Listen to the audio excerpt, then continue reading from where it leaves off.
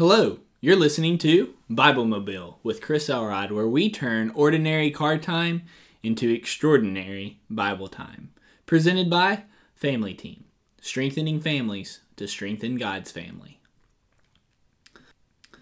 I want to tell you about a time I went to the beach and built a sandcastle.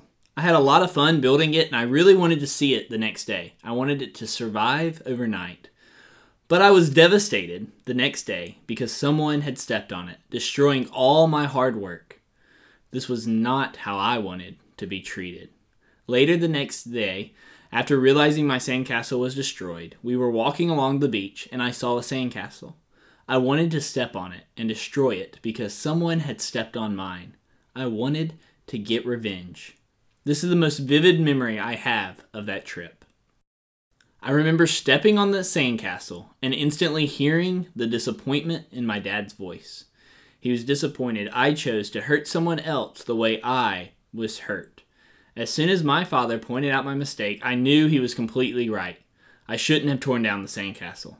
I didn't want anyone to tear down my sandcastle, yet I destroyed someone else's. I treated the builders of that sandcastle in a way I wouldn't have wanted to be treated. This was wrong of me. I broke the golden rule. The golden rule is found in Matthew 7, verse 12. It reads, "So whatever you wish that others would do to you, do also to them, for this is the law and the prophets." Jesus wants us to treat others in a way that we wish to be treated. In other words, we are to treat people in a way that we would enjoy.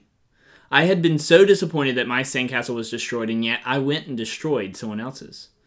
This was so wrong. I treated people in a way I hated to be treated. The opposite of the golden rule. If I had followed the golden rule, I would have seen the sandcastle, admired it, and then would have walked away. I certainly would not have destroyed it.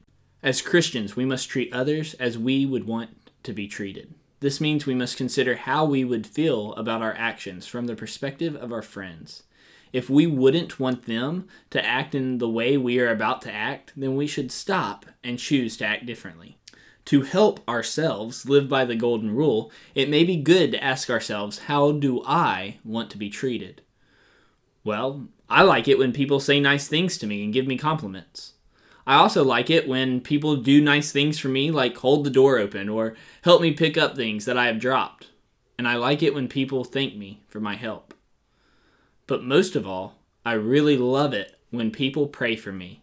Since these are the types of things I appreciate, then they are the types of things I should do for others.